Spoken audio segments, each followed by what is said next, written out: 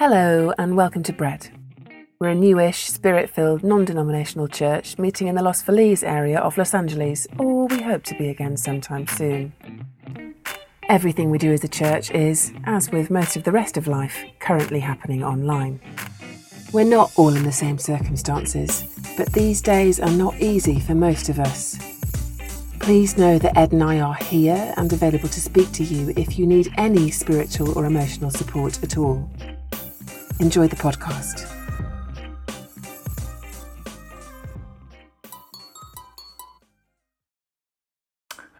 Good morning, everyone. Good afternoon, evening, etc., etc. Happy second week of Advent. It's nice to have you with us. And Christmas is approaching. And in a minute, we're going to hear the announcement of the birth of Jesus from the beginning of Matthew's Gospel, a story that is no doubt very familiar to all of us. And it's nice at these times to hang on to something that's a bit familiar, isn't it? Because everything else is so uncertain in life right now. But familiarity can also bring with it its problems. It may not actually breed contempt for the story, but it can bring a sort of certain mehness. We can feel kind of anaesthetised to the wonder of any story, however wonderful, however brilliant and earth-shattering, if we've heard it lots and lots of times. But my hope is that we can kind of see it again, see it with fresh eyes this morning, and actually the sort of epoch-defining extraordinariness of God becoming man, of a virgin birth, of God visiting us in human form in a stable can actually kind of hit us between the eyes once more, and we can see what all of this represents. Because ultimately, the story of Jesus, the story of Christmas is the story of hope. Hope for the world, for us and for all people. And where we are right now, in the middle of now the strictest lockdown yet, and 10 months into all this COVID awfulness, I can't really think of anything that we need more than some hope. So that's my prayer, that there will be hope. And let's not dwell too much on, the awfulness of it, but it's worth seeing the contrast between what Christmas says life is about and what our current experience may be. Because instead of the mundanity of our current existence, Christmas actually says life is supposed to be about the miraculous. And instead of the loneliness that so many of us are experiencing, the separated off from each other, Christmas says life is actually meant to be intimate and personal. And instead of the constraints, Christmas says freedom is what we're created for. And instead of banality, the sort of everydayness of our current existence, Christmas says life is made to be divine, to be lofty and high. And it's why I think we find these times particularly so challenging to us. It's actually not what we're designed for. It's not what God wants for us. But, and here is the crucial and wonderful point, our God is so amazing, so powerful and generous and kind. He loves us so much. He's so merciful and so willing to get involved with everything of our lives that he can bring all of this to us anyway. All the miraculousness, all the intimacy, all the freedom, and all the lofty divine-like experience of life, even in these horrible circumstances, even in lockdown. And that's what he's going to do, and what he wants to do right now for all of us, and what he will do as we let him, to give it all to us once more, because that's how much he loves us, and that's how much we need it. So, let's get into it. This is Matthew chapter 1, beginning at verse 28. No, verse 18. This is how the birth of Jesus the Messiah came about. His mother Mary was pledged to be married to Joseph, but before they came together, she was found to be pregnant through the Holy Spirit. Because Joseph, her husband, was faithful to the law and yet did not want to expose her to public disgrace, he had in mind to divorce her quietly. But after he had considered this, an angel of the Lord appeared to him in a dream and said, "Joseph, son of David, do not be afraid to take Mary home as your wife, because what is conceived in her is from the Holy Spirit. She will give birth to a son, and you are to give him the name Jesus, because he will save his people from their sins." All this took place to fulfill what the Lord had said through the prophet. The virgin will conceive and give birth to a son, and they will call him Emmanuel, which means God with us. Thank you very much. I'm going to talk about just a few words from this passage this morning. And the first word is from verse 18, This is how the birth of Jesus the Messiah came about. Only the word isn't really birth at all. It's actually Genesis in the Greek. It's beginning. The same word that's used at the beginning of the Bible to describe creation. The same word actually at the very first verse of Matthew's Gospel talking about the genealogy of Jesus. The point is that Jesus' birth isn't just a birth, although it is, of course. It's also the start of a whole new world order. This is not just a sort of story that happened 2,000 years ago. Before it, there wasn't Jesus, and then there's Jesus, and now kind of life carries on. His birth is the birth of a whole new age, a whole paradigm shift in the makeup of the universe. It is history's defining moment. There was time before it, and now there's time after it. The age before is characterized by striving and pain and dislocation and loss. The age since is characterized by peace and joy and goodness. Now, of course, any brief look through history will tell us that the effects of this whole new era haven't always been very vividly seen. In fact, there have been times where it's almost understandable to think, has anything changed at all? Did Jesus' incarnation, did his life and death and resurrection actually count for anything? If you're anything like me and Hannah, you'll have been questioning things. I know we're pastors and we're not supposed to question anything, but we have been throughout this time. Where is Jesus in all of this? Is this all true, even? What are we doing? It's been lonely and horrible.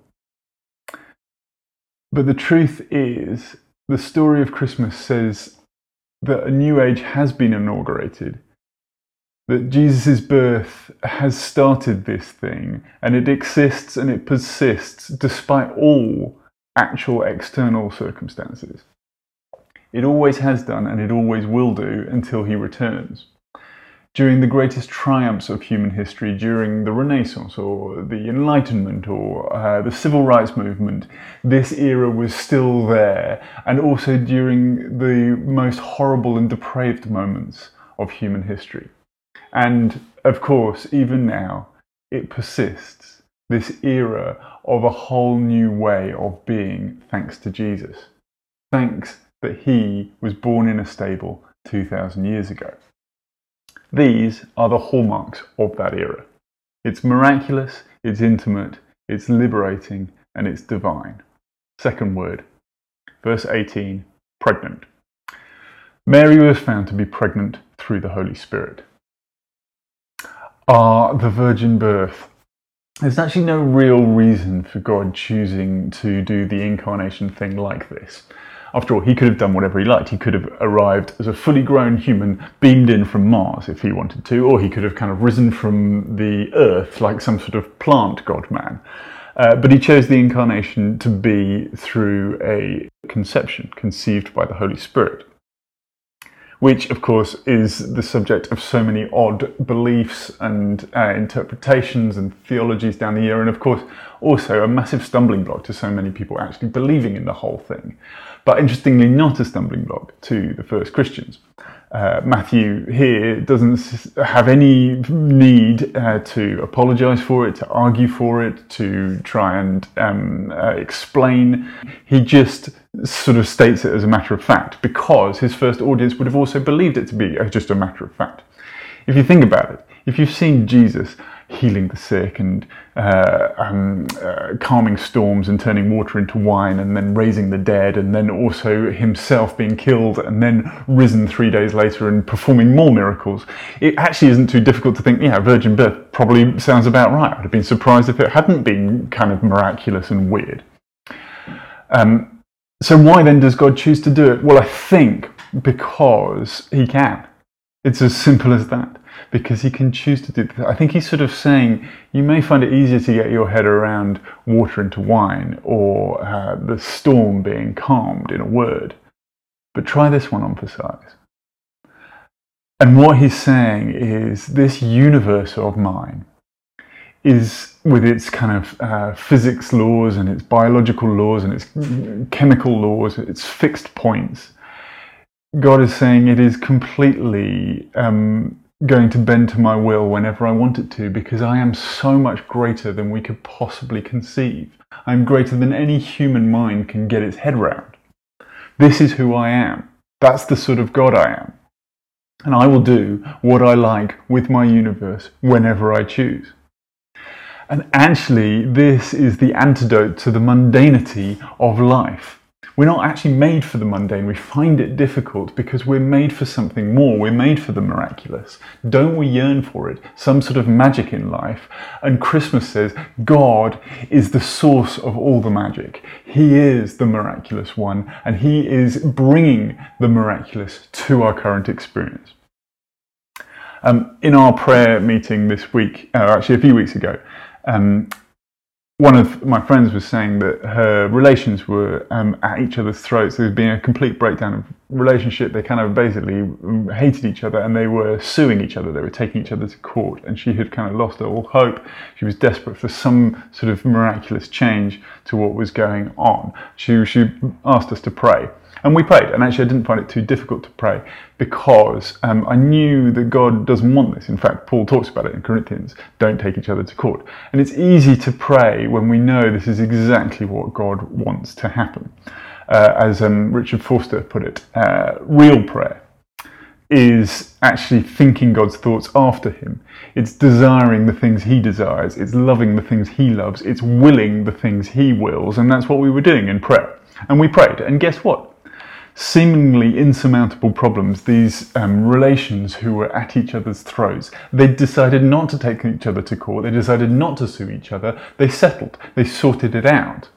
Now, they went from hating each other to being actually in a position to sort out all of this problem. I think that is an answer to prayer. My friend was saying, this is a miracle, this is extraordinary.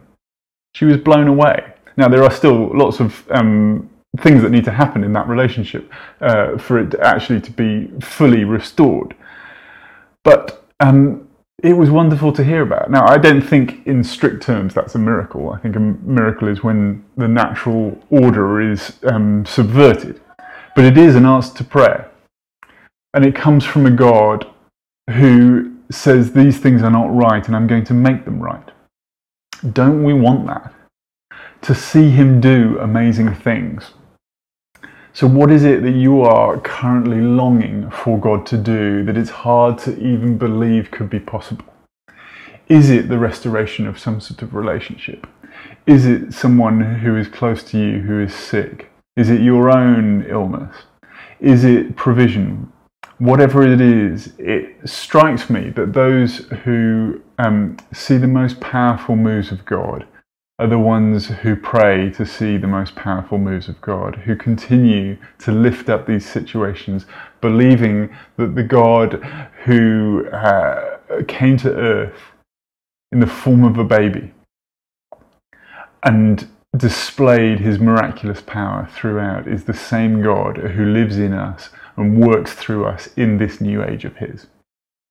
Christmas says, this is ours for the taking, so let us pray for it. Third word, Emmanuel, verse 23, which means God with us.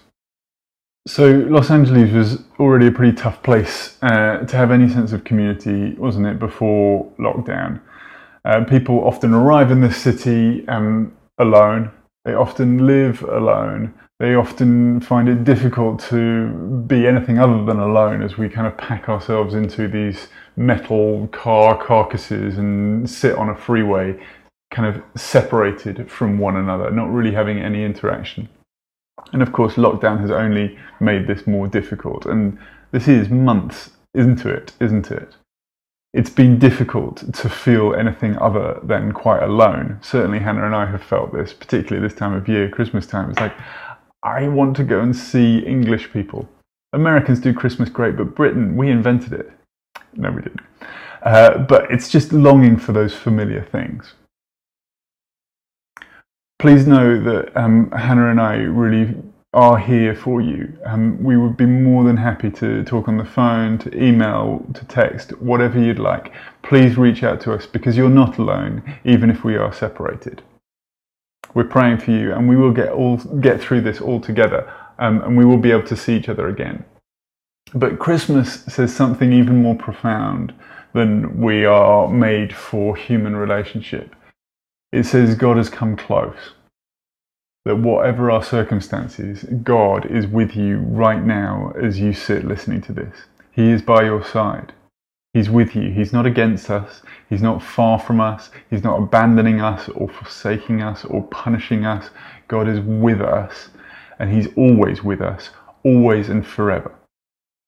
When I'm with my friends, do you know what we do? We have a drink and we sit down and we shoot the breeze. We chat about anything and everything. We don't necessarily try to fix each other. We don't sit down and go, hey, can you help me with all my problems? And can you tell me what's wrong with me? And we don't go, hey, I've been thinking about you. These are the things you need to change in order to be a better person. Now, of course, friendship sometimes does necessitate that because we care about each other. We will tell each other tough love type things. But in general, we just kind of talk about anything and everything, and we laugh and we reminisce when with our friends. Well, Jesus wants us to know that He calls us His friend. That's the relationship He wants with us. So welcome Him in again. Welcome Him as a friend again. God is with us. He is right here with us. Fourth word, verse 21, Jesus. You are to give Him the name of Jesus because He will save people from their sins. Now, at the time of Jesus, actually lots of people were calling their children Jesus. It meant deliverer. It meant God saves. And people were giving their children this name because it was a sort of sign of hope that God will at one point step in and save His people. Save them from Roman rule, release them from this sort of slavery in their own land, release them from being subject to a foreign power, and make them His people once more. Well, Jesus is the deliverer, not from political oppression, but from sin, of which, of course, political oppression is one, but actually only one, of myriad symptoms. Sin is the all-encompassing term for everything that is incorrectly functioning in the world. One of the most famous definitions is from a guy called Martin Luther.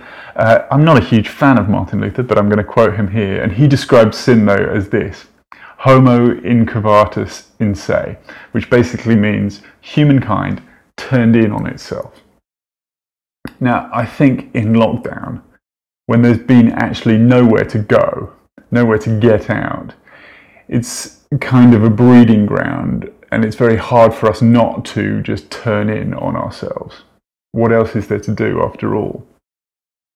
And the results can be anything from kind of puffing ourselves up in a sort of self-importance, self-congratulatory, self-righteous way, or it can be pulling ourselves down in some sort of self-destruction. But all of it has at its core this fact that humanity, that we are turned in on ourselves. We're seeking ourselves.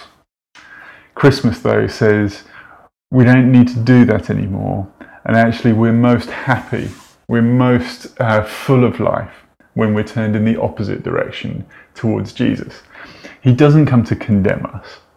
The idea that God's there wanting you to feel terrible about yourself has got nothing to do with the New Testament.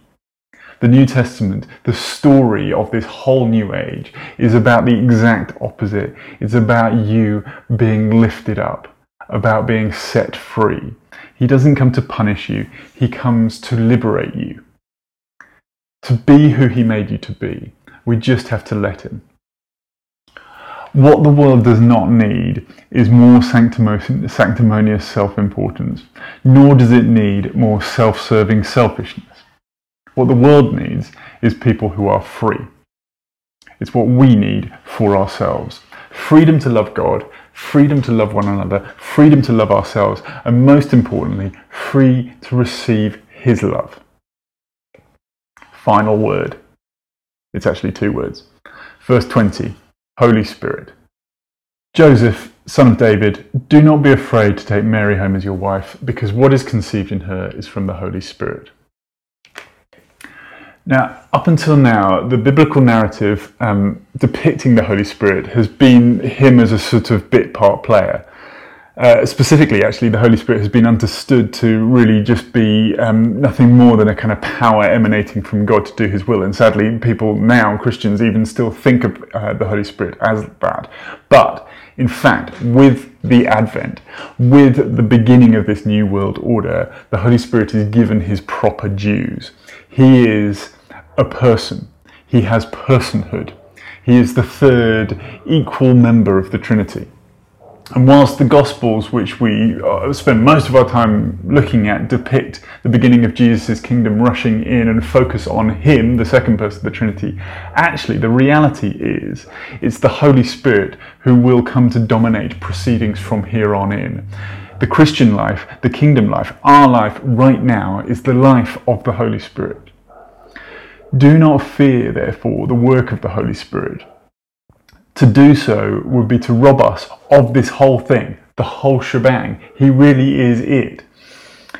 His job is to infuse you with his presence, to fill you and to empower you. It is actually in his dimension of life that the whole of the Christian life is supposed to be lived. So without him, we really are nothing, because he's the one who changes us and guides us and moves us, and he speaks to us and he refreshes us and he communicates Jesus to us. He is the one in which we are lifted from the banality of a human existence up into the divine. And he is the one who is always there. He is the one who is overflowing and ready to pour himself into us, to enliven the flame of his presence in us at any moment. As the prophet Isaiah says, this age of Jesus, this time when the Spirit is free to fill anyone and everyone who asks him. This is when we can all say, come all who are thirsty, come to the waters. Those who don't even have any money, come buy and eat. Come buy wine and milk without money and without cost. To everyone who wants, more is on offer. To those sick of the banality, of the humanness, of the striving and the strain, the Spirit comes to bring the divine, poured out, pressed down and flowing over, his very presence. So as we end, let us say, come Holy Spirit. This is what Christmas is all about. The old has gone and the new has come. And the hallmarks of this new age of Jesus are the miraculous instead of the mundane, intimacy for loneliness, freedom from sin instead of its constraints, and the divine Holy Spirit filling our hearts, lifting them up out of our normal experience of life. So let's welcome him. And it's because of Christmas that I believe in the church, because the church is where this epoch of Jesus is best communicated. The more we experience it, the more we share it with other people. The freer we are, the more able we are to set other people free. So believe in church, believe in the gospel, believe in Christmas, and have a very wonderful, wonderful rest of week. Come, Lord Jesus, we welcome you. Let's pray.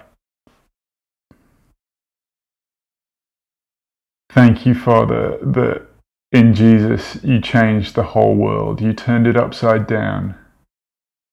And you've given it to us as a free gift, a sign of your extraordinary generosity. We welcome your presence now.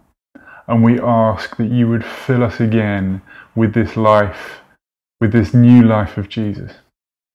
We welcome your presence. Lift us up. In your name, amen. Bye-bye. See you on the 20th. Please send your goodbye and well wishes to Alice and Brandon. And see you soon. There's nothing worth more that could ever come close. No thing can compare. You're our living hope.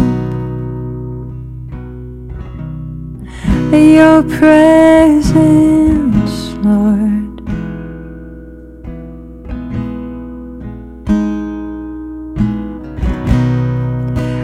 I've tasted and seen all the sweetest of loves, where my heart becomes free and my shame is undone.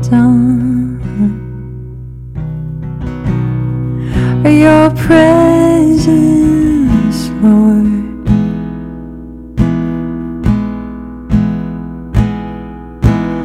Holy Spirit, you are welcome here. Come flood this place and fill the atmosphere. Your glory, God, is what our hearts long for, to be overcome by your presence, Lord.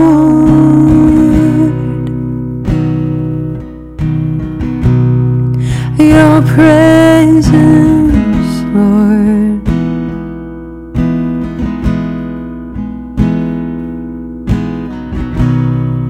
There's nothing worth more that could ever come close. Nothing could compare. You're our living hope. Your presence, Lord.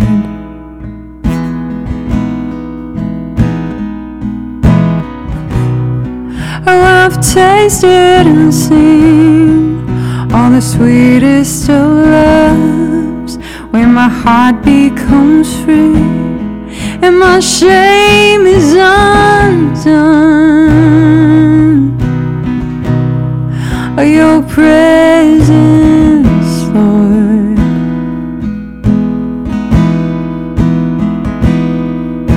Oh, Holy Spirit, you are welcome here. Come flood this place and fill the atmosphere. Your glory, God, is what our hearts long for, to be overcome by your presence, Lord. Holy Spirit, you are welcome here. Come flood this place and fill the atmosphere. Your glory, God, is what our hearts long for, to be